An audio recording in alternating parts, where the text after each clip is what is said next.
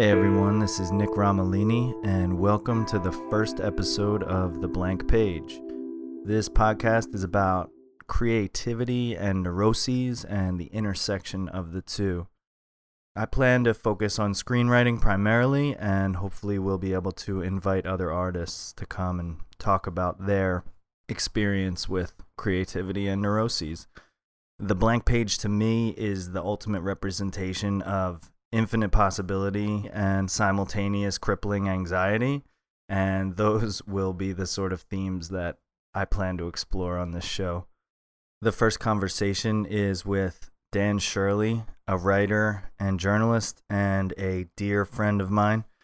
We recorded this conversation in the middle of August in LA's first major heat wave of 2020.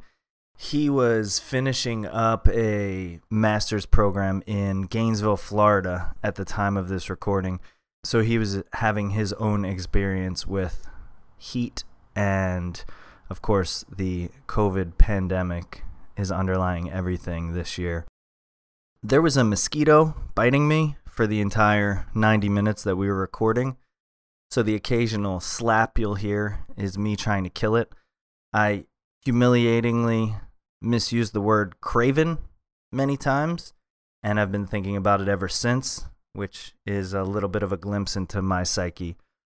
This episode kind of serves as an introduction to who I am and my ethos, I guess. We discussed academia, we discussed my blue-collar roots, his roots, being Italian-American, neuroses, of course, insecurities, feeling like a fraud. We talked about video stores from the aughts, we discussed masculinity, and we had a bit of a discussion about my history, my 20s. Dan and I spent a lot of time together in my early to mid-20s, which were particularly tumultuous, and we started to explore that a little bit. A plane flew over at the very end, fittingly. There were no planes for the duration of the podcast until the very end, so I guess that's it. Enjoy the show, and thanks for tuning in. Here's my conversation with Dan Shurley.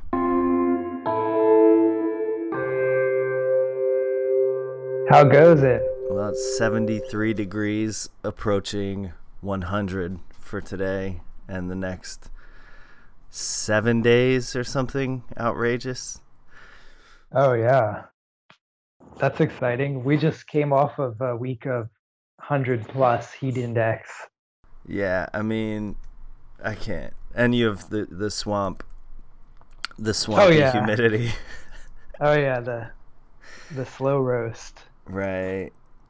Yeah, here it's like you're in an oven in a strange way, because it's dry heat. So yeah.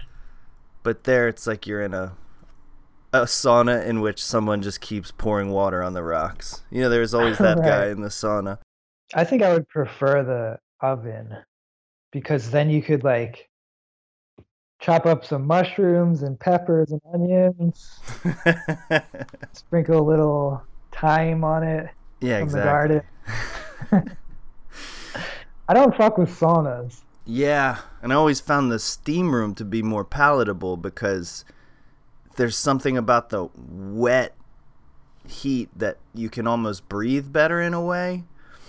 Yeah. Like the dry heat can sort of choke you. Right, which would explain why so many old people come here to die. Right. Because it's comfortable. Right, it's a comfortable death. Easy on the lungs.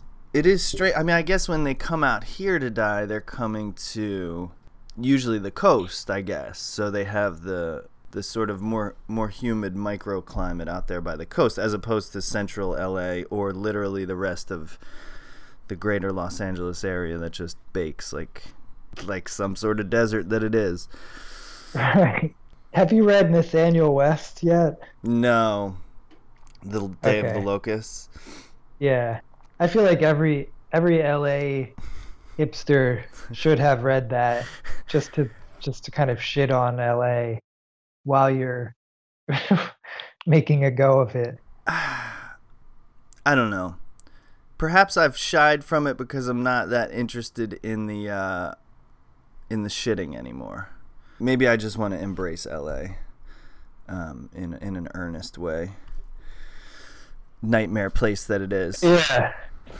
I think I read it when maybe I was in Oakland or San Francisco.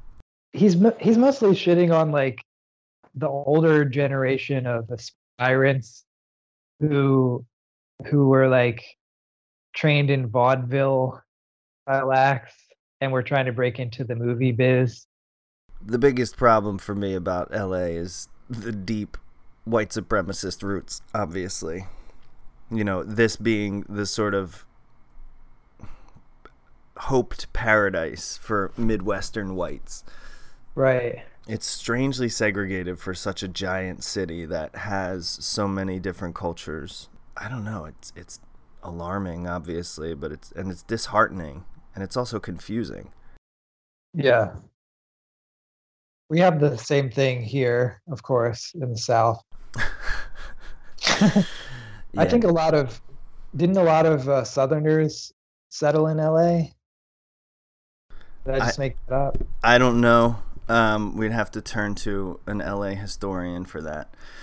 Yeah, sociology is not my strong suit. What to me is first thing in the morning.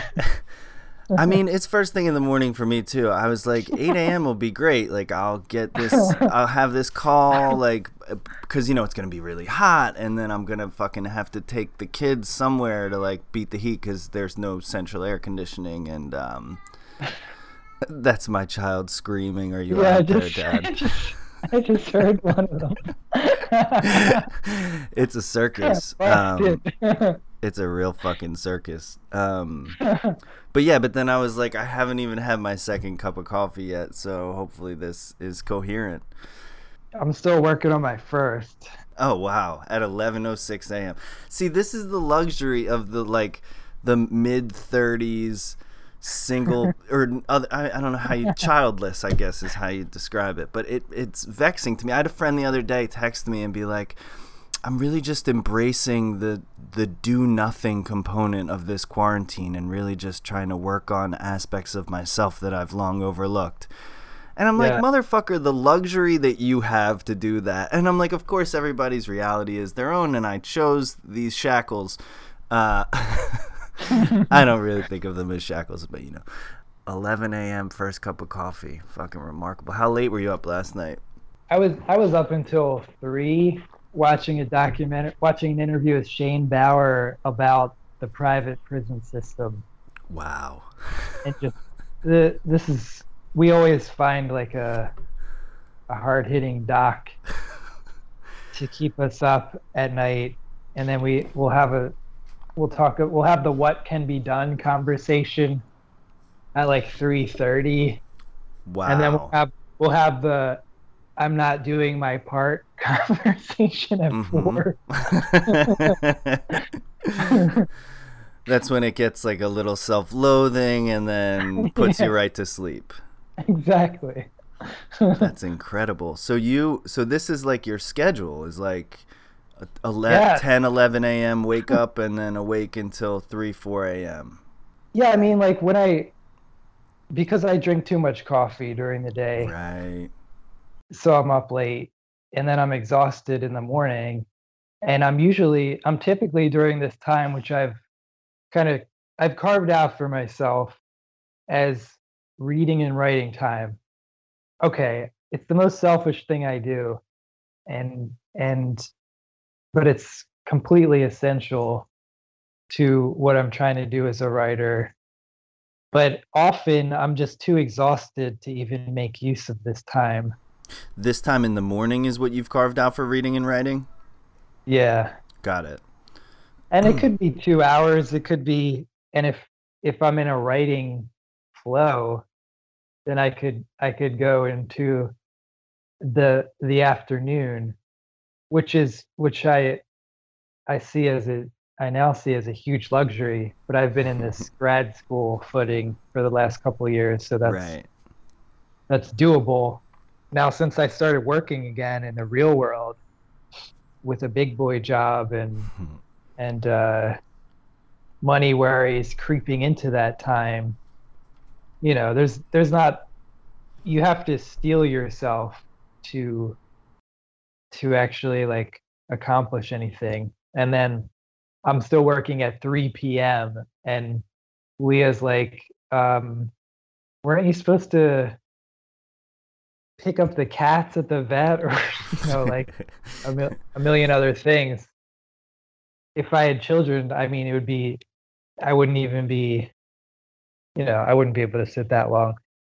But it's not even good to sit that long because now I'm like editing shit to death and uh, tr- trying to force something to take shape because I'm feeling a little bit of that heat.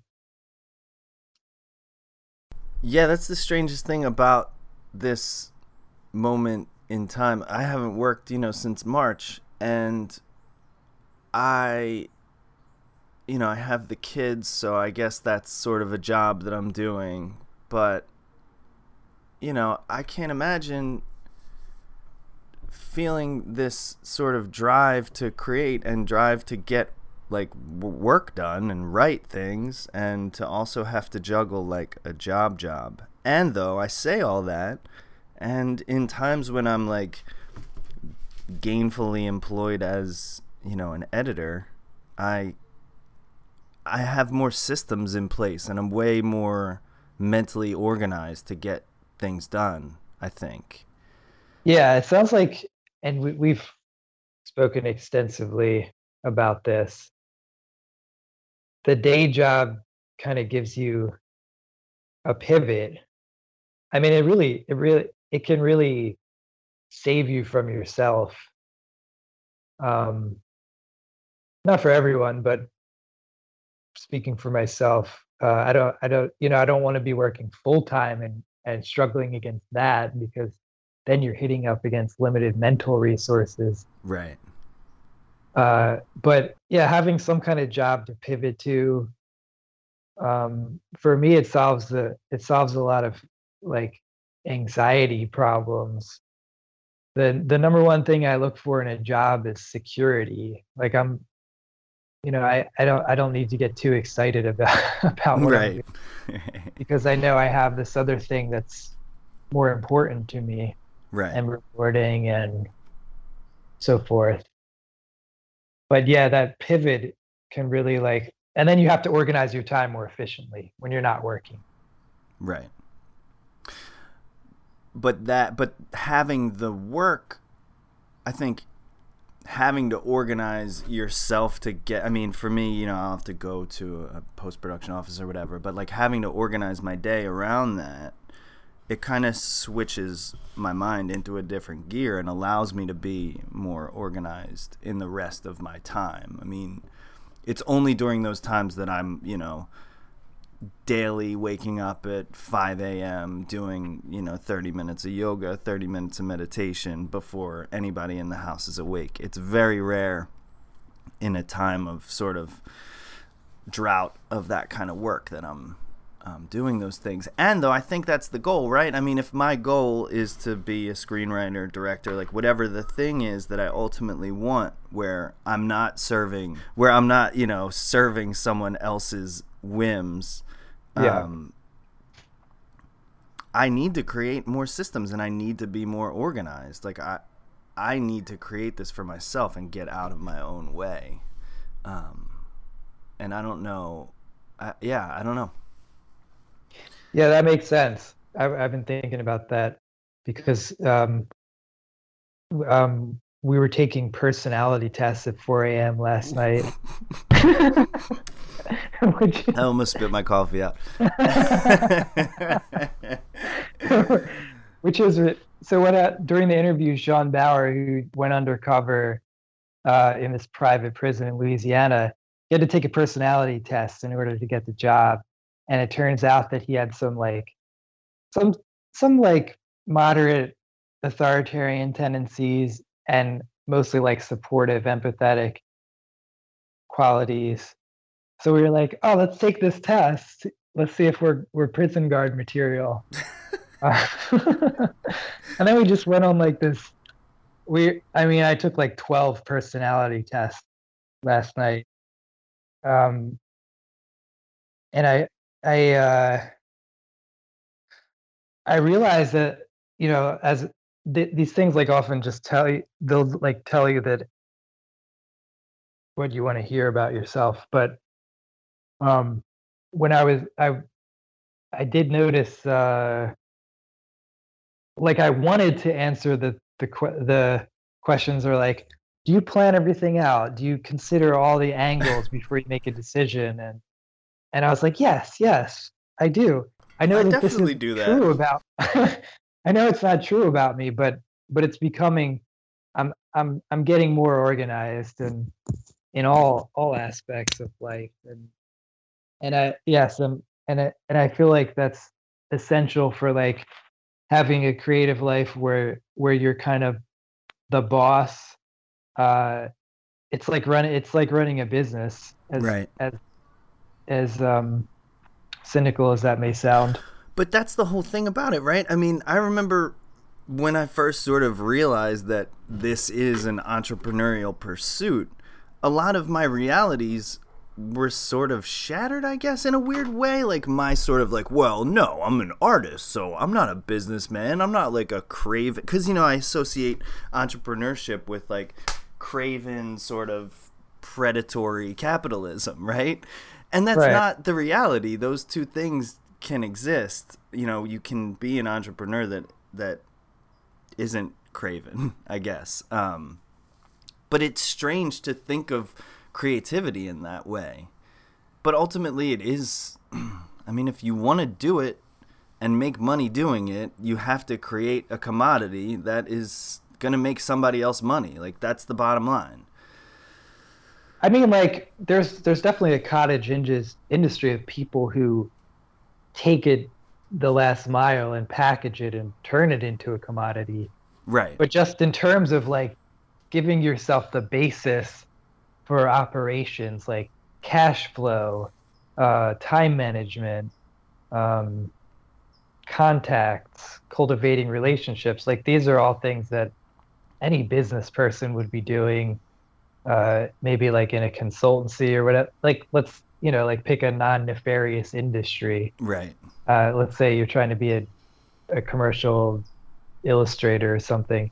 You're still doing the same things, but and then the creative stuff that you pour into it is that's like that's the unknown value. I mean, you could never anticipate that or quantify that or but yeah, you can create the habits where you can capture that or or try to get it down and then shape it into something eventually that's like resembling a marketable product. I'm disgusted that these words are coming out of my mouth. Um, I'm 36 years old and I've been at this for like, you know, I mean, writing for a decade, Right. but other thing, music for much longer. Two And decades, my probably. yeah, ever since I came out of the womb, Right. so to speak. I mean, but all of that stuff, but there was always this thought like, oh, someone else will do that. Someone else will market this. I'm just like uh, I'm so overwhelmed and inspired by life and experience. I'm too busy having experiences, too busy chasing inspiration and madness and magic. Right. I have to be the Kerouac. Like somebody else can be the one who's pushing me out into the world. Yeah. I mean, I was I was a reluctant I reluctantly um came to realize that I was more of a Ginsberg.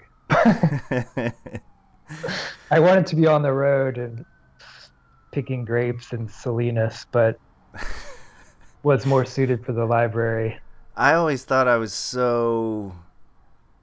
that I had such manic and magnetic energy that I was Dean, but then I realized that I was just Jack and would have definitely drank myself to death and like just recorded all the magic that was happening around me, but would have been dead ultimately, not like Dean just settled down with a family by the time of Big Sur.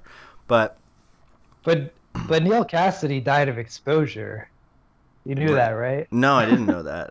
Oh, okay, yeah. No, he died a worse death than Kerouac. He just like walked off into a field somewhere during a blizzard. Really? Wow. Yeah. Well, you got to live a certain way till the death, I guess. I have this strange thing too. I mean, and this is something that I just keep working on, I guess. But I definitely have that sort of voice in the back of my mind whenever I fully embrace this stuff. And I don't know if it's coming from a blue collar family, from a blue collar community, or what exactly it is. But I definitely have this sort of, what do you think, you're better than me voice, that's always talking whenever I'm like embracing a real artistic pursuit in earnest, like I just think of people's voices from my past, and I just think of me talking about writing a movie or wanting to make a movie, and I just think of somebody being like, what do you think, you're special? Like, you should be out here digging these ditches with us, Yeah. I don't know if you have that, or if you grew up with any of that, but that is definitely something that persists to this day that I have to work on to push through this stuff. No, I was fortunate that both of my parents, the blue collar thing wasn't central to their identity. My dad is a musician. He wanted to be a music teacher. Um, he fell into a blue class lifestyle. My mom rarely worked and was content to raise children and just kind of have a quiet domestic life. They never pressured me to one way or the other. Um, my grandfather, he probably would have insinuated himself more in my thinking, but he died when I was in my early 20s. And he would always say things like, "Hey Dan, while you're at Temple, why don't you go to the podiatry school?" And I was like, "But Pop, I'm studying sociology." But there's money in feet, Dan. You know that. There's always going to be money in feet. And I wasn't even really studying sociology. I was reading like whatever I thought was interesting. I got more from the library, reading French poetry or whatever. But but to get back to your question, like I can't talk to my family or my extended family about what I'm doing. It makes no sense to them. Right. Uh, so I just keep that to myself. And then I don't anticipate like getting that validation from them, like, oh, you wrote a book, congratulations, you're important. No, Right. they'll never give a fuck, and I'm glad because they love me regardless of what I do in the world in terms of like status and accomplishment. The other problem I have though is like with people that are sort of in my boat and the sort of professionalized artist and the career academic. I don't want to become like them. Like we all just finished this program and I hear everyone's like anxious to finish a book. I'm working on my novella. I have to I have to drive to my second home in North Carolina to finish my novella. And I do ask that question of them. What makes you special? And I haven't really figured that. I haven't seen that, or and it doesn't seem like, I mean, a lot of people, like, I totally get the impulse, and we all want to feel special, and we all should feel special to some people, or for something we do well, we want to be recognized for it. But then it's like, maybe it's not so important to to actually get that to get that external validation, maybe it won't even make a difference. I'm kind of rambling here, but I was just kind of incensed. Like People's getting like self-importance, basically. yeah, just catching up with like people who were really indoctrinated in this writing program, in the idea that what we're doing is important, Right. and we would be nothing without a book. Like Right. that's the path we're on, and if um, anything else would be a kind of consolation. I think about manual labor a lot. I'm not going to lie. I think about working construction jobs, and I think about the satisfaction of accomplishing something in a day's work and then just going home and just being with your family. I think about, generations of people before me, that's what their life was. There was no, I'm going to toil away at this thing that needs to come out of my brain and my soul and my heart and whatever, and until I get there I can't feel peace. They were just like, no, I'm gonna assemble these bricks in a way until something is built out of them, and then I'm gonna go home and I'm gonna eat bread. But I do think of sort of the thoughtlessness of that in a positive way. But yeah, I'm not entitled to tell my story. I'm not entitled to put a story into the world, but I am compelled to do it. I don't think that the world will stop spinning if I don't do it, or that I will have lived a meaningless life. Yeah, that's a strange one. I feel like you have a certain pathology from the grad school thing that I don't necessarily know if I can relate to, because you've been so entrenched in it for the last couple of years. I mean, I'd be disgusted, I'm sure, and couldn't wait to get back to, the exact type of people that I'm describing. Yeah, no, I would prefer to be among the kind of people you're describing, because like they can look you in the eye, and you can have a real connection, that you could break bread. Right. And it doesn't matter where you stand in like this rarefied culture that's all based on reputation and your latest offering, whether it cuts the mustard. Well, LA is that every moment of every day. Yeah. With everybody you see. It's what can you do for me, and what have you done last, basically. I mean, thankfully I live in what's still something of a working class neighborhood, even though it continues to be gentrified by the minute, it feels like, even during 5 months of a pandemic.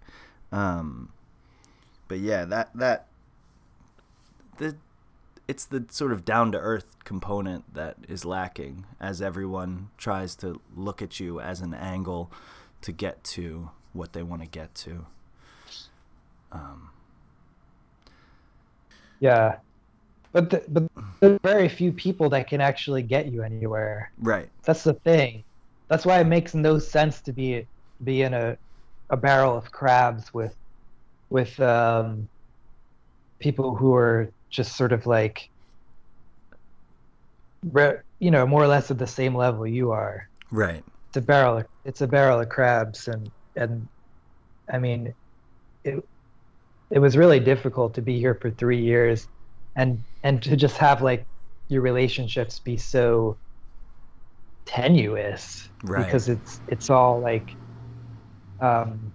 it all comes down to where you stand with the people who matter, so to speak. Well, right. And then for me, at least, with anxiety, then I think of every single thing that I said to that person that I perceive as mattering, and then I pore over how that person thinks of me, which, is something I do constantly anyway, is just unending concern about what everyone thinks about me. But when it comes to the person who could actually elevate me at least, or so I think. You know, it becomes this neurotic obsession with like not fucking that up, you know? It's just Right. it's not a tenable way to live. Yeah. Well, I guess it comes with the territory. Right. I could have chosen to dig ditches. You could have, or you could have been a bricklayer. I should have been. I got these hands. They're made to just move bricks around, not to hold a pencil. You could be the first artisanal bricklayer in LA. You could be molding bricks in your backyard. I've thought about building a brick oven in the backyard to make pizza, and I've looked at plans, but the thing is, as much as I am cut from that cloth, I have none of the actual skills because they died, you know, the generation before me. So like I should be doing it ostensibly, but I have literally no idea. And I think about my two sons and I'm like, you know, I mowed lawns for summers when I was, you know, a teenager. Like what and my dad, you know, owned businesses, so I like worked retail stores and things like that. Like what are these kids going to do? What are they even going to know how to do? And like, I don't know, there's this one part of me that's like, man, they're going to miss out on knowing what it's like to be on a fucking landscaping crew. And then there's this other part of me that's like, no, they won't be missing out on anything. They'll just be able to fully embrace whatever the thing is that they really are drawn to, you know? Like I didn't need to work in those warehouses to you know, get anywhere further in my mental makeup. Although although I still find myself feeling most at home in those. Anyway, I don't want to keep dwelling on this idea, but no, I want to pick it up because you just reminded me of something, like just having had that experience working in warehouses, factories, even restaurant work. mm-hmm. Where you're just sweating it out. Yeah. All that stuff. It wasn't an option. Like that. I mean, that's just what I needed to do to pay the bills for a while. And I think it's good experience. I think it it gives us a window into working class lives, and we rarely hear stories about working class people written by working class people, Right, who have lived it. And I think that alone is kind of sometimes gives me reassurance that what I'm doing is important. And that if I can speak for more than just myself, then I'm good. but if you don't get what the story that you need to tell out into the world, you know, you got to go to your second home in Carolina and finish your novella because you're speaking for more people than yourself. No, I totally understand what you're saying, though. I'm obviously just breaking balls, but Well, you can't help it.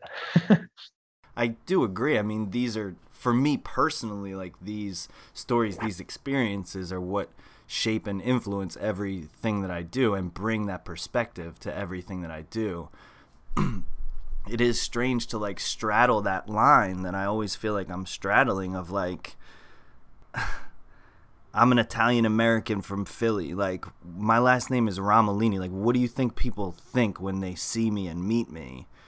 And then I'm like, no, but I did really well on my SATs. Don't you understand? And like, I was just literally like watching, you know, the international collection on Criterion. Like, don't box me in as just like some Goomba from, you know, the street. But I always feel that, you know, and I feel like that's how I'm still perceived. Which is strange. Maybe if my last name was Shurley, I wouldn't feel that way. Well, it's kind of interesting with our generation. I mean, I think a lot of great artists from the last two generations came from immigrant families, and they still had accents, and they still um, had some part in the culture of where they came from. I'm thinking of like Jonas Mekas. I mean, even Andy Warhol came from a poor Czech family in Pittsburgh, and he changed his name a little bit um, to try to maybe try to fit in a little better. But he was, but what am I getting at here? I feel like there's our culture has become so superficial that everyone's starting to talk the same and apply the same varnish and the same Instagram filter. There's Right. this homogenization happening. Right. So in the past, it felt like it seemed like people could be more from immigrant backgrounds could be more themselves, and I think it's a source of strength to still be rooted and to for that to still be palpable to people. Like people can tell you come from somewhere by the way you talk. I slip into my accent when I talk to my parents, but and I used to feel a need to kind of disguise that more, but I don't feel it as much these days. Maybe it's because I feel a little more established, and I feel less vulnerable to a kind of class-based um, condescension. Well, it's funny you should say that, right? The way that you would sort of switch your accent or fight your way out of your accent. I mean, because that's what my grandparents did, my great grandparents did. Like, they were forbidden from speaking Italian in the house. Like, they wanted to become American as quickly as they possibly could because they didn't want to be pigeonholed as or pegged as what they were. Um, Obviously, that was for significantly more survival reasons, I guess, than us today. But what you're doing is a version of the same thing by dropping the accent. And, I mean, I've thought about that, especially in LA. Like, most people don't sound like me and don't present the way I am. And that's okay. I will be polarizing to some, and that's fine too. But that instinct to like switch it and speak more eloquently and not whatever the thing is, I can't even do it anymore. I could try to speak without the accent. I can't even really do it anymore because it's been so many years of not trying. But that impulse, I think, is rooted in that same thing that happened when people came to America, like become American as quickly as possible. And I think what you're kind of alluding to is like our generation, me, you, because we're third or fourth generation immigrants now, like we have just been indoctrinated into, this sort of Wonder Bread mayonnaise society. So like there are still immigrant stories that are being told and that are being celebrated, but they're the new wave of immigrants, And though I still culturally hold on to a lot of what being Italian is, and I won't let that go. Try as I may, or try as others may wish me to, perhaps. But I don't know. It gets thinner and thinner, my tether to it, as fewer and fewer people feel it, unless you're entrenched in a strong community of that has remained unchanging. And then, of course, you've run into all these other issues of, I don't know, this is sort of off the rails and we're just talking about identity at this point, but I think it's important to the work. I do too. I think of it as a source of all good things that come from the earth and come from just simple simplicity, uh, survival. I mean, that's where that ultimately, like, when my ancestors came out of Italy, they were completely destitute, but they had a rich culture intact, which they brought over here and tried to keep alive for a couple of generations. I mean, it's certainly died out. Um, if I was entrenched in an Italian American community, say in South Philly, I wouldn't be the person I am. I would probably be a lot more narrow minded, a lot more politically to the right. Um, and I and if I wasn't, I would know I would have to leave because that community's become entrenched in a bad way. It's not keeping good aspects of the culture alive. It's just keeping the tribal thing going, which now identifies itself as anti-black and anti-people of color, anti-feminist, anti-gay, like all Anti-immigrant, these things, anti-everything. anti-immigrant somehow, which is Yeah, yeah, outrageous. even Like, anti-immigrant. you They were treat immigrants. It's confounding. Yeah, one or two generations removed, and they can't see that Mexican Americans are in almost identical circumstances Exactly. in that part of the country and throughout the country.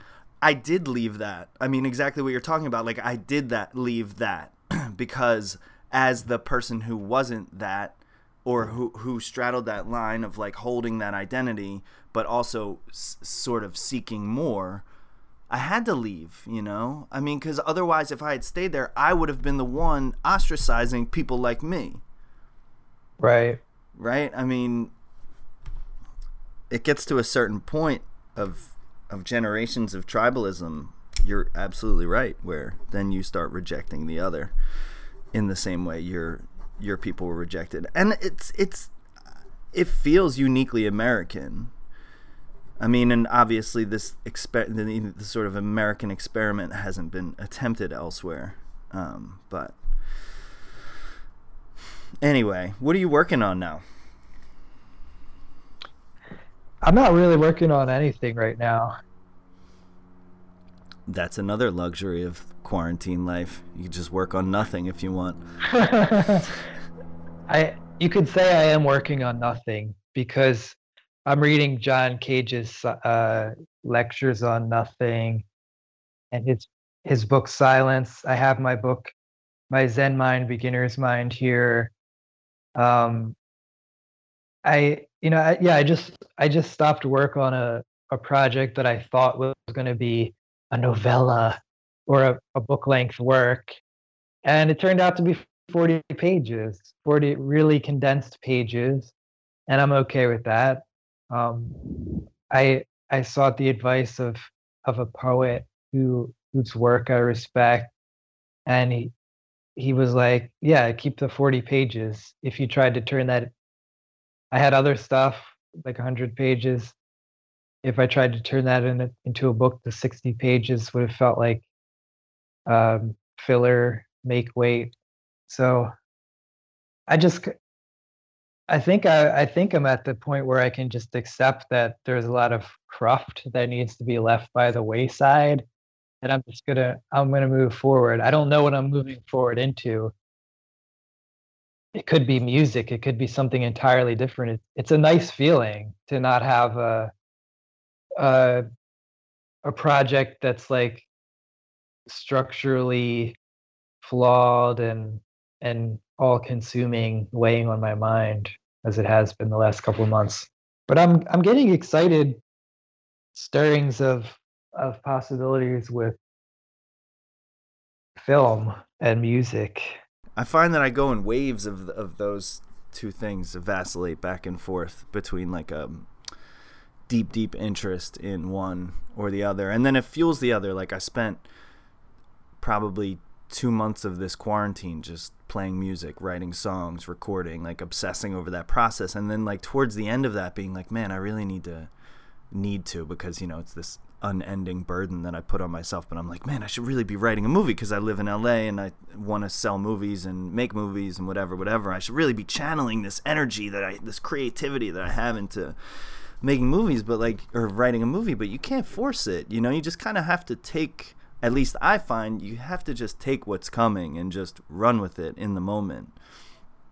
And though that can be sort of untenable for your future in some ways, because I'm like, well, I don't know. I always make the joke about like, I'm not going to sell the song about overdosing to California Pizza Kitchen and like live off the royalties. Whereas I could sell the movie and like actually make a living. It's that strange thing of like the figuring out the art mixed with the money is really tough. Yeah. I mean, I would be asking myself, which is the right form for this content, and not worry about which one could make money. Because if you find the one that if you find the perfect form for the content, it's going to be such a beautiful thing. It's going to be so powerful. It doesn't matter if it makes money, but it will probably people will find it interesting, and it could gain some traction. It's such a difficult thing to do. Yeah. You know, I have some friends who have just sort of like abandoned the pursuit, at least for now, and gone off and gotten, you know, MBAs and gotten jobs in finance and been like, well, you know, I still do the creative thing, and when I'm ready, I'll make the movie. And I'm like, I don't know though, will ya? No, they will not. They absolutely will not. I mean that MBA is sort of like your I mean, that's a statement that you're making to yourself, right, and to the world. Right. We make these statements in various ways. Some people get a face tattoo. Some people resist a full-time job, and you know.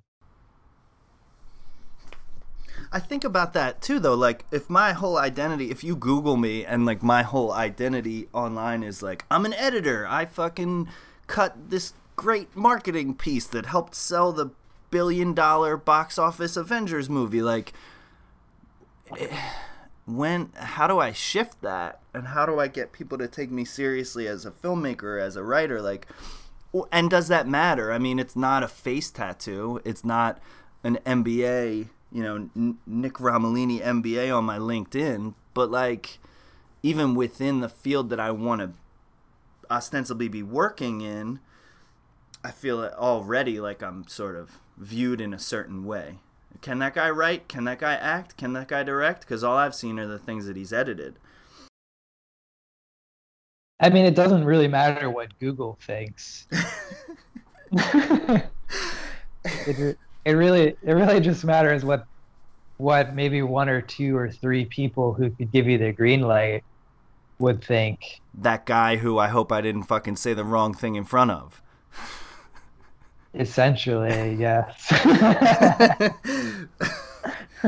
So maybe the person escaping to Carolina to finish that novella does fucking know what they're doing. I don't know. I think I was trying to say, like, you make your short film and put it on Vimeo, and if one person likes it, and if that one person believes in you and has the resources to bring you to a wider audience, that's all you need. But the rest, be it Google or the analog version, which would be like standing in the center of the room at an art opening and name dropping, like that's all smoke and mirrors that everyone's doing at a certain level, and it doesn't mean shit. So ultimately, you're telling me to stop worrying about what people think about me. Yeah. You think that'll set me free? I'm telling myself that. I know. 36 years. 36 fucking years I've had to live with this. It would be really nice to just be set free from that obsessive negativity. But I'm working with Scott on it, once a week for an hour. Yeah. Every therapist is named Scott. It's the best therapist name. I mean, it's a what else could he do? Had to be a therapist. Yeah, so now you'll seamlessly, you'll leave a project by the side of the road, and you will read about nothing, literally, for a while, and ground yourself, and then the next thing will just emerge. I hope so. I mean, to get back to what you were saying about, like, how do you become known as the guy who makes films, as opposed to the guy who edits films. There's a freedom in not being known in a particular field, where you can just kind of try all kinds of things. Nobody knows that I spent years trying to make music in various ill-starred outfits populated by like bipolar friends and foes. But and for a time I considered myself a failure. Like, oh, I failed at music, and so I'll try writing now. But the longer I'm on this planet, the more I realize there could be a cycle coming around the bend where I just pour myself into music and just totally shed this, or temporarily put aside this identity as a writer, and just pour myself into music. And it could just be really simple phrases on a nylon string guitar. And when I find the right images to accompany that could be something. I don't know what it could be, but I just have like these stirrings of new things that have nothing to do with what I'm doing now. Sometimes I use it as a way to distract myself from a really difficult project that I'm struggling with. Other times it's just like, well, maybe the time is right for this. Maybe I need to express something in this way. I can relate. I totally can relate. And I'm currently making a podcast to distract from the movie that I started writing last week.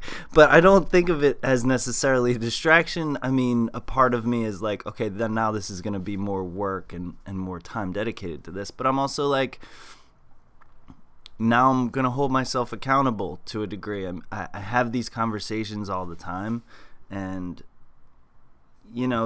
there will be a certain amount of catharsis that comes out of it, and really a certain amount of accountability. Like, I wrote 4 pages the other night. I have no idea what this movie's going to be yet, but I started it. I wrote the first scene. So, I mean, it's not page 1, but it's somewhere in there, and now I'm talking to you about it. So now it's making it more real, I guess. What's it about? That's the worst question I know. What's it about? Anyway.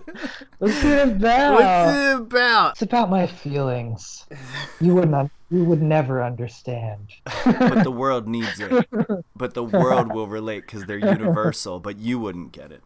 It's and this is sort of what makes this so difficult to like look this all in the face, is like, it's autobiographical, as is most of what I do. And like, I've mentioned this to you before, like, coming from here we go again, coming from like a blue collar, really, it's being Italian. Like, you don't talk about yourself. You certainly don't tell strangers about yourself. You don't talk about your mother to strangers or your siblings to strangers. Are you kidding me? That's like the most animal thing you could do. I mean, it's like breaking this code.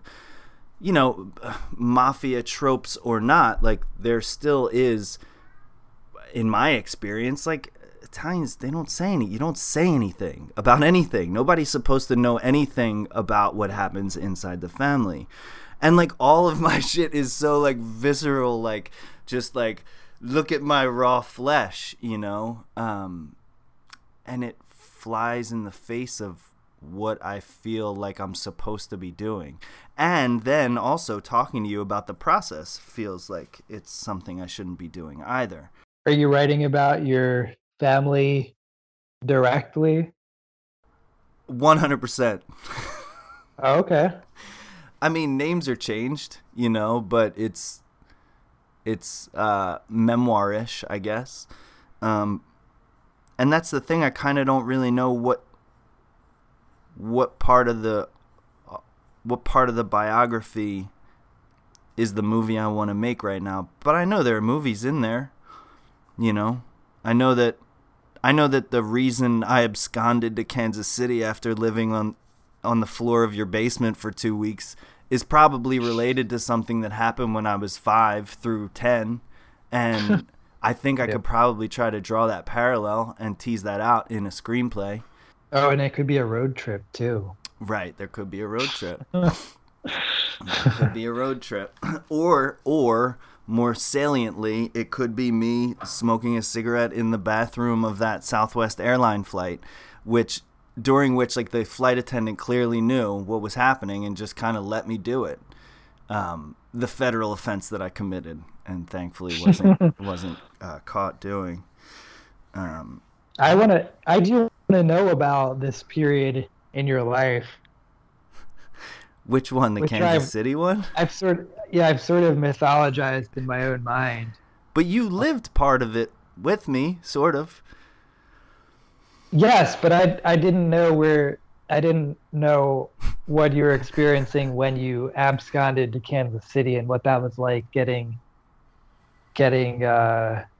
settled in there and Maron. And I know you were on a roller coaster ride. Yeah. Emotionally. Yeah. Leading up to that, and then all during that, and then for the 10 years since that? No, but for a long time after that. And that's where it gets tricky for me. Like, how do I drill down? Like, what is the most...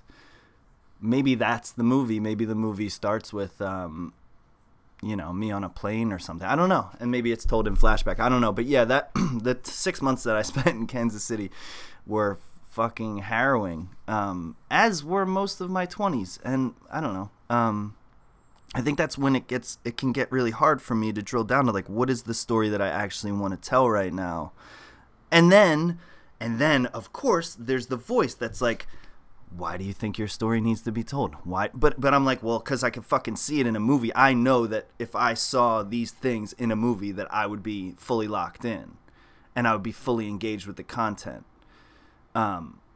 Like I almost burned down my sister's house because I made like a fucking...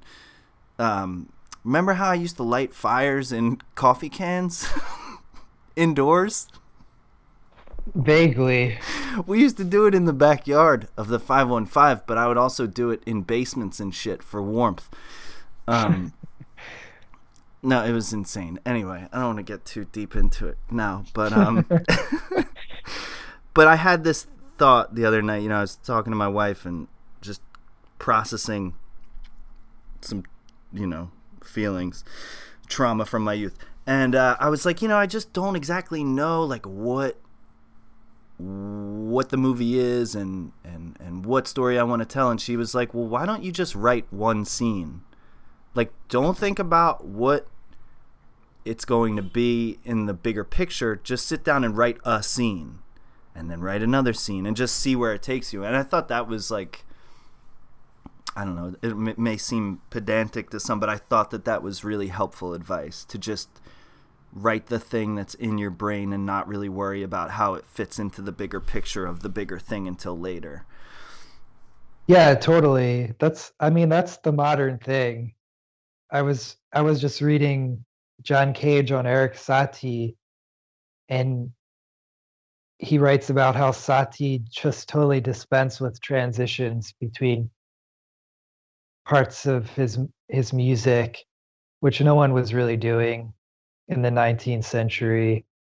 And he was sort of like even ahead of what people were doing in writing. And then that became the modern thing with Pound and avant-garde poetry, just dispensing with transitions. Um, and the mainstream has sort of caught up with that. Like, I mean, I even see that in TV editing, like really quick cuts. You sort of have to recreate parts of the narrative. It's a great way to work too, to just have these like glowing scenes and not have to worry about doing all of this Like tedious creating all work the sinew that connects to everything. get them connected. Yeah. Yeah, it's When it's crazy. It gives give the audience some credit too. I feel like, like I think that in not. Sorry, I'll let you finish what you were saying.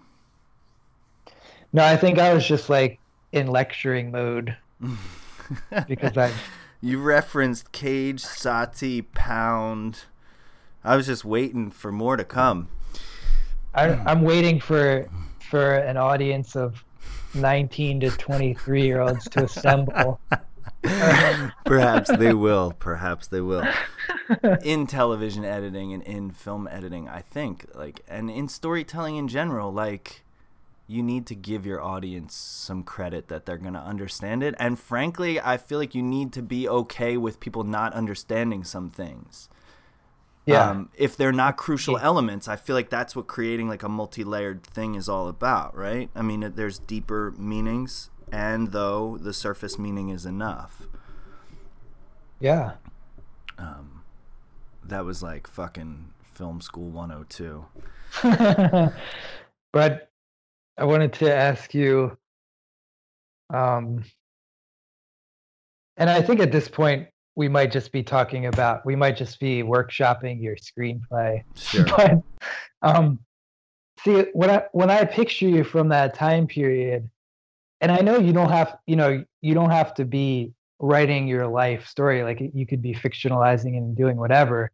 So feel free to like disregard all this. But when I went out there to Kansas City to see how you were living, and you picked me up at the airport, whiskey drunk. Was I drunk when I picked you up? I think your shirt open to the gills. To the belly button. To the belly button. Yeah, you were drunk. Fuck. You had a Jack Nicholson kind of persona going on. Like 1970s 7 Easy Pieces style. I don't know if you remember that flick. Isn't it 5 Easy Pieces? Like, was it 5 Easy Pieces? Yeah.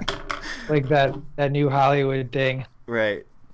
I feel like if you did write the story of that time, it would be interesting to write it as just a kid who wants to make movies and is playing out like a couple different tropes. Right. And he also has his real life and like whatever he's dealing with. But yeah, it's just like he's living personas so that he could then write them later. Sure, yeah. Yeah. That could be really cool. And then you'd have this opportunity to do a kind of pastiche of different styles. Right. But I've already said too much. I fucking hate workshopping. Well, because now people have ideas, and it's really like the film they want to make. Of course. And for me to hear all that, now I'm like, well, I didn't have that fucking idea, so now I can't use that idea because now it's his idea, and people will fucking think I'm a fraud for not being able to come up with the ideas on my own. And I think maybe that's just a function of never really being involved in like workshopping or brainstorming and always being like, I need to fucking do all this myself in a dark basement. But yeah, that is interesting. That's a cool idea for a movie. Maybe mine, maybe not mine. But yeah, that you came to Kansas City like only a couple weeks after I was there too, I think. Cuz I moved in the middle of February and I think you came in March. I mean, granted it was only a 6-month tour, but like a lot of shit happened after you were just seeing the early on part. Like, I got Yeah. sober, I guess, after you came. I think you even came out within 2 weeks of me moving there. Yeah, I missed you. I think Yeah. I might. Yeah, I didn't realize it was that. Yeah, I thought you had been like sort of settled out there. No, because But we were I guess the passage of time is different when you're that young and stupid. totally, totally. Well, and we were living like this lifestyle at the time, like, or at least in my mind. I mean, it felt Kerouacian, except that I just stayed in Philly, and like it feels like you did shit. Like your trip to LA that like involved Mexico and whatever like that. I mean, I feel like there are little movies, at least scenes from movies in a lot of what we lived together as well. Yeah, I mean, I think I was probably trying to live out some beat fantasy, and the beats did have that Midwestern stopover, didn't they? Weren't they? Were they in Kansas City? I know they were in Denver a lot. It might have been, I know Denver for sure, but it might have been, there might have been some Kansas City action happening. Um, yeah, and when I was out there too, I remember, sorry, I just had a thought. When I was out there, like, I wanted to get involved. I was like, shit, man, I could fucking buy like a farm out here for probably like a couple grand and like make westerns. Like, I had the craziest fucking ideas. Meanwhile, like, I was, drunk driving a pickup truck that didn't require a key to start. You just turned the ignition with your hand. And like, God forbid you ever locked the door. You weren't getting in. There was no key to it. But I was like, yeah, I'll just fucking build a studio and make movies. And like, I was, driving drunk to fucking MCI, I think is the airport, at like 9 a.m. to pick you up, offering you whiskey like right when you got into the truck. Were you slinging insurance door to door The during thing that time? about the thing about the insurance salesman component of that period of my life is that I never sold a single policy, but I went out with like these two dudes like who were training me or whatever, and we would just like hang. It just felt like I was hanging out with dudes, and then they would like sell the insurance, and they would be like, and here's how you do it. And they'd be like, now you go do it on your own. And then I just never did it and got a job at a coffee shop. But I will never forget those two guys that like I hung out with, because I feel like that is what most of my life has been, is just like gathering fucking material to tell a story. Yeah, you should write about those people. One of the guys was like, he was from like Branson, Missouri, and he was like a singer in addition to being an insurance salesman. Like, he was in like some sort of fucking like honky tonk like crooner thing. I can't even remember. I wish I had journaled that era a little better, because so much is lost to the vanishing of time. Yeah. Oh wow. That gap after you said vanishing of time. I thought you got disconnected there, but that was a nice bit of a nice effect. It was accidental. I actually just didn't know what to say next, but let's call it profound instead. Or maybe it's not that I didn't know what to say next. Maybe I'm always thinking that something needs to be said to fill the space, and I'm not good at just letting the space exist. Fucking neuroses, man. Yes. But I would the insurance gig reminded me of a film I saw, American Honey, made by a British filmmaker, I believe, who followed this crew of door-to-door salespeople, and they were mostly teenagers, and they lived out of hotels all around the Midwest. They were kind of scammy. Mm-hmm. I forgot what they were selling. Shia LaBeouf acted in it. I don't know how you feel about him, but he was very good playing a sort of like pseudo confidence man. And there's a young teenage girl who's very charismatic as well in a quieter way, and they have like this little romance. But the filmmaker really embeds herself with this crew, and they're all real people aside from Shia LaBeouf. Um, the the girl protagonist she met on a beach, I think in Florida, and just asked her if she wanted to be in this film. It's amazing for that the authentic feel that she captures. Yeah, it sounds fantastic. I will seek it out. I'm sure it's available on one of the streaming platforms I pay for, except that it's probably not, and it'll be like $2.99 rental, and I'll be like, I pay hundreds of dollars every month for this fucking streaming shit, and I still have to pay more to rent the shit that I want to see. Come on. All of the good films it seems, are like $2.99, and then like I think they just want you to like scroll for 3 hours and get disgusted. Just settle on something or turn it off. Thing. I miss the video store though. I know. I feel like such an old person saying this. I just liked browsing because you'd have to like actually get up and get dressed. Right. To do a little browsing, and you'd also like you'd encounter people in the store who were like on the same wavelength, just kind of like having a schlubby day. Right. And it was cool. There was like a camaraderie, a schlubby camaraderie. and you both orbit around like the Fellini section. What was that? Tour section. TLA? Was that the TLA? TLA, yeah. Center City. Oh man. And then if you're feeling really furtive, there's the porn section. I never got that low at that point in my life, but nor yeah, bold. There was that. Nor bold, yes. Yeah, there's something about it that the camaraderie and schlubbiness, I think, has just been replaced by the internet. Now everyone is a schlub in a fucking chat room or something. I don't know, but it's nice to see a human tangibly. Maybe it's the human connection you're missing. Yeah, there was also like the clerk who you presumed knew something about cinema, and you could have a chat or not. They could just quietly judge you. Right, because you're always feeling quietly judged. Yes. That could, I don't know what could replace that. How could we replace that on Netflix?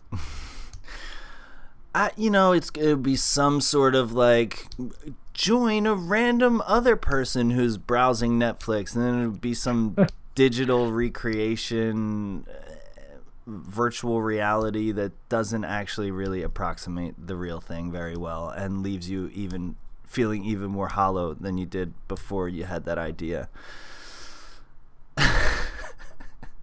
But not we need that. Dreadful. We so need that. It's like our digital experiences are so like containerized. Yeah. To borrow a phrase from computer networking. Containerized. They're just sort of like the human element has been cut out of it and replaced with creepy copywriting. Like, oh, we're gonna miss you, Dan. Like, yeah, I know. Like, oh, who are you, by the way, and where were you like this whole time? Everything's a bot. You were spying on me. Exactly. On everything I watched and and how long I watched it. To sell me something else. Yeah. And like, there's people when you go out to see a film, which I haven't done in many, many months. Clearly. You go with a bunch of people, and it's an anonymous social experience, but we didn't realize how important that was until it was cut out in the name of efficiency and profits for, these what are essentially technology companies. People don't even realize it though, and people embrace it. A friend was like, "You still go out to the movies?" Well, yeah. What, you don't? No, why would I go out to the movies? I have everything I could ever want to watch at home on my screen. Meanwhile, that same person is like all consumed by like fucking cable news or something else. Like, it's like as long as you're glued to your couch, you're gonna I'm having a hard time articulating what I'm trying to say, but like when you take away that human element and that human interaction, you become so much more susceptible to all the other nefarious underpinnings of techno-capitalism. Yeah, well said. The conspiracy theories. Oh my God. Yeah, it's just like we need more reality checks throughout the day. Right. Because we live in a media landscape that's more and more consolidated to the point where you know, this is, I mean, well documented stuff, the echo chamber of course. Whatnot. Yeah, I mean, I just think it's particularly illuminated, obviously, during the pandemic too, the sort of importance of it. I don't want this to be the new reality. I attended a meeting the other night virtually in a Zoom meeting, and it's a screen full of boxes with people's faces, and it feels like the future, and it's great that we can connect in this way. These tools are really great that we've achieved as human beings, I guess. And though it's unnerving and unsettling and actually surreal. Mm-hmm. And I don't like it, man. I guess what I'm saying is I don't fucking like it. I want to see people in person, and I think less and less people are aware that they want to see people in person. Yeah, I guess some people are satisfied with the substitutes, but I think they're probably the same people who stopped going to the theater.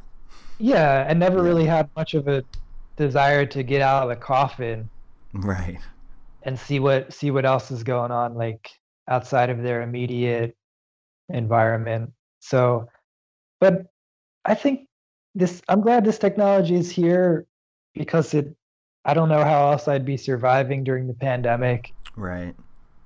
At the same time, I feel like it's a grand experiment in how isolated we can be as a semi-functioning society. I wouldn't say we're a functioning society right now, but it's a test. It's like, can we colonize Mars? Can we colonize the moon? Right.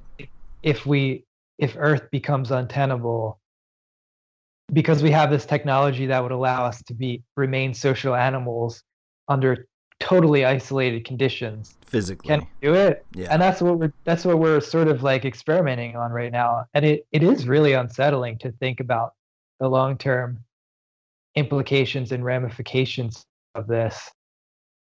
Of course. I mean, we can do it. Why wouldn't we do it? Why won't everybody work from home? I mean, we are completely off the rails of what I intended to talk about, and that's totally fine. But like, so I wrote a pilot, and someone was like, well, you got to get some COVID shit in there. You got to get some, isolation shit in there, and some masks and stuff. And I was like, why though? I don't, that's not part of the story. But like, now that we're living it, I mean, we will just be pushing farther and farther into it. That's actually not related to what you were saying at all. But yeah, I mean, if we could all just live in little bubbles like fucking WALL-E, which I never would have watched, but I have a 5-year-old, they will keep trying to get us to do that. Why would the office building ever return? Why would a physical workspace ever return if we could just fucking... Did you see that I don't know if it's the most recent Terry Gilliam movie, but it's a Terry Gilliam movie with Christoph Waltz. The name of it's escaping me right now. Brazil? No. Christoph Waltz, I don't think, was a real professional actor when Brazil came out. Or maybe he was, but he certainly wasn't known. What the fuck is the name of this movie? The Zero Theorem, it's called. And it's obviously a dystopian near future, but everybody works in these like little pods, and they're near each other, but they're completely isolated from each other. And yeah, I mean, we're just fast approaching as maximum physical isolation, or at least we're trying it out. I mean, if it proves to be more efficient economically, there's absolutely no reason why corporate America wouldn't embrace it. I know. But if it turns out that workers can't be supervised in in sort of like intensely supervised workplaces, then they'll have them come in person. Or if in some industries, it helps to have that face-to-face constant back and forth. So they'll resume the I don't think the office is going to be a thing of the past. I mean, it certainly will be for the next year. That's for sure. The next 12 months. I think some of the tech companies are like, yeah, you could work from home. I think Twitter was like, you could work from home forever. Really? Wow. Yeah, you never have to come back to the office type of thing. Well, I mean, why wouldn't they? Their bottom line becomes a lot lower, higher. I don't know what bottom line is. I only went to business school for 6 months before I dropped out. What? When did you go to business school? Dude, fresh out of high school, I went to Penn State for a year. Oh, yeah. I studied business for a year. This is going to sound like the action of a crazy person, but I pulled out my senior year yearbook the other day because I was trying to recall, like, what the fuck was I like? I know I was a maniac in high school, and I know I was fucking off a lot in high school. But what are some of these stories that I can't remember? Anyway, I pulled out a yearbook, and it's like some of the messages are like, they'll end with like, I look forward to the day that you're a CEO of the company you want to run, and you know, whatever. And somebody else was like, it's going to be great when we run fucking Wall Street or some crazy shit. Like there's such a dissociation between whatever it was that, I mean, whatever, obviously I was 17, but it's fucking strange that like my sliding doors would have been like a McMansion in Hoboken or some shit. Was that like a character you were trying on at that age? I didn't even know what trying on characters at that age was. I think it was just, because I was like an arts kid for part of my earlier youth, and then when I got back into the public school system, I was young, I'd skipped a grade, so I was younger than everybody, and I was real fucking anxious, and I needed to fit in, and I needed to definitely not feel like I was more alienated than I already felt by being younger than everybody. And I stopped like theater and stuff like that and embraced like, sports. And I'd always played sports alongside the creative arts, but I like, tried to hang out with jocks, even though I wasn't like fucking. But then I like hung out with like the smart jocks, and then it just seemed like business was the thing. I don't know. At one point, I wanted to like do political science. I was like, I would be a really fucking good lawyer, or politician. Like, I don't know if I wanted to ever be a politician, but I was like, I could be a good lawyer because I know that I could argue a case. And I think that it might have come from cinematic depictions of lawyers, so maybe what I always wanted to be was an actor. But then this one family friend for whom I had a lot of respect was like, no, Nikki, you don't want to go into political science. You got to do something practical. Go to business school. Go get an MBA. Go to Wharton and get your MBA in 5 years. Of course, I didn't get into Penn because I fucked off and smoked weed and drank my entire senior year, but I did get into Penn State as a business undergrad. Yeah, I just had no idea about anything. And I guess I still don't. but it's definitely 20 years of ambling. Yeah. But yeah, business school, man. I could be living in Hoboken right now instead of toiling over what may or may not be a worthwhile screenplay or song or poem. I'm writing poetry. What the fuck am I doing? I'm writing poetry. Like, oh, cool. How self-important is that? Oh, that's great. I'm just trying to, Scott, Scott was like, just make sure that you're not like feeling like the creativity can only come out in one way. Cause I was really focused on the music for a while, and he was like, do other things, sketch, write, prose, like whatever. Just don't box yourself into like, well, I got to make this album. I got to record this album cause then I'll have an album and I'll sell, whatever it is. I don't know. But yeah, I don't know. I'm just trying to pursue the arts in earnest.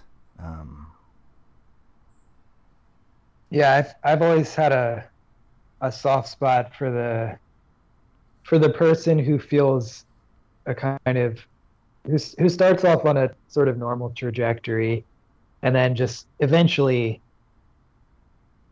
I mean, is riven with conflict, drops out, joins up with the hippies or the refusenicks or whoever at the time is really just like, no, we don't want to do that.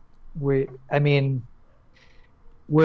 get drunk and try to paint or whatever. I had some friends who were sort of on that same trajectory. I had a friend whose father really pressured him to play football, and he did. Pressured his sons to join the military, and some of them did.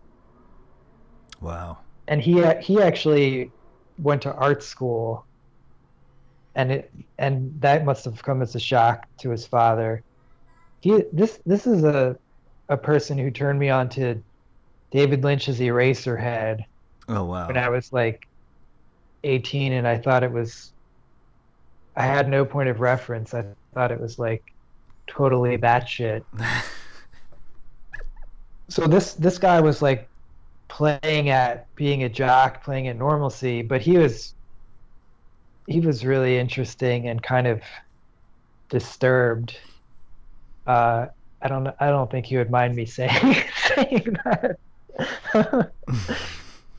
You don't think he would mind you saying that, you said? I don't think he would mind me saying that. Right. He probably embraces the deranged qualities of himself. Yeah, but just someone having, I understand and sympathize with like having that dual identity.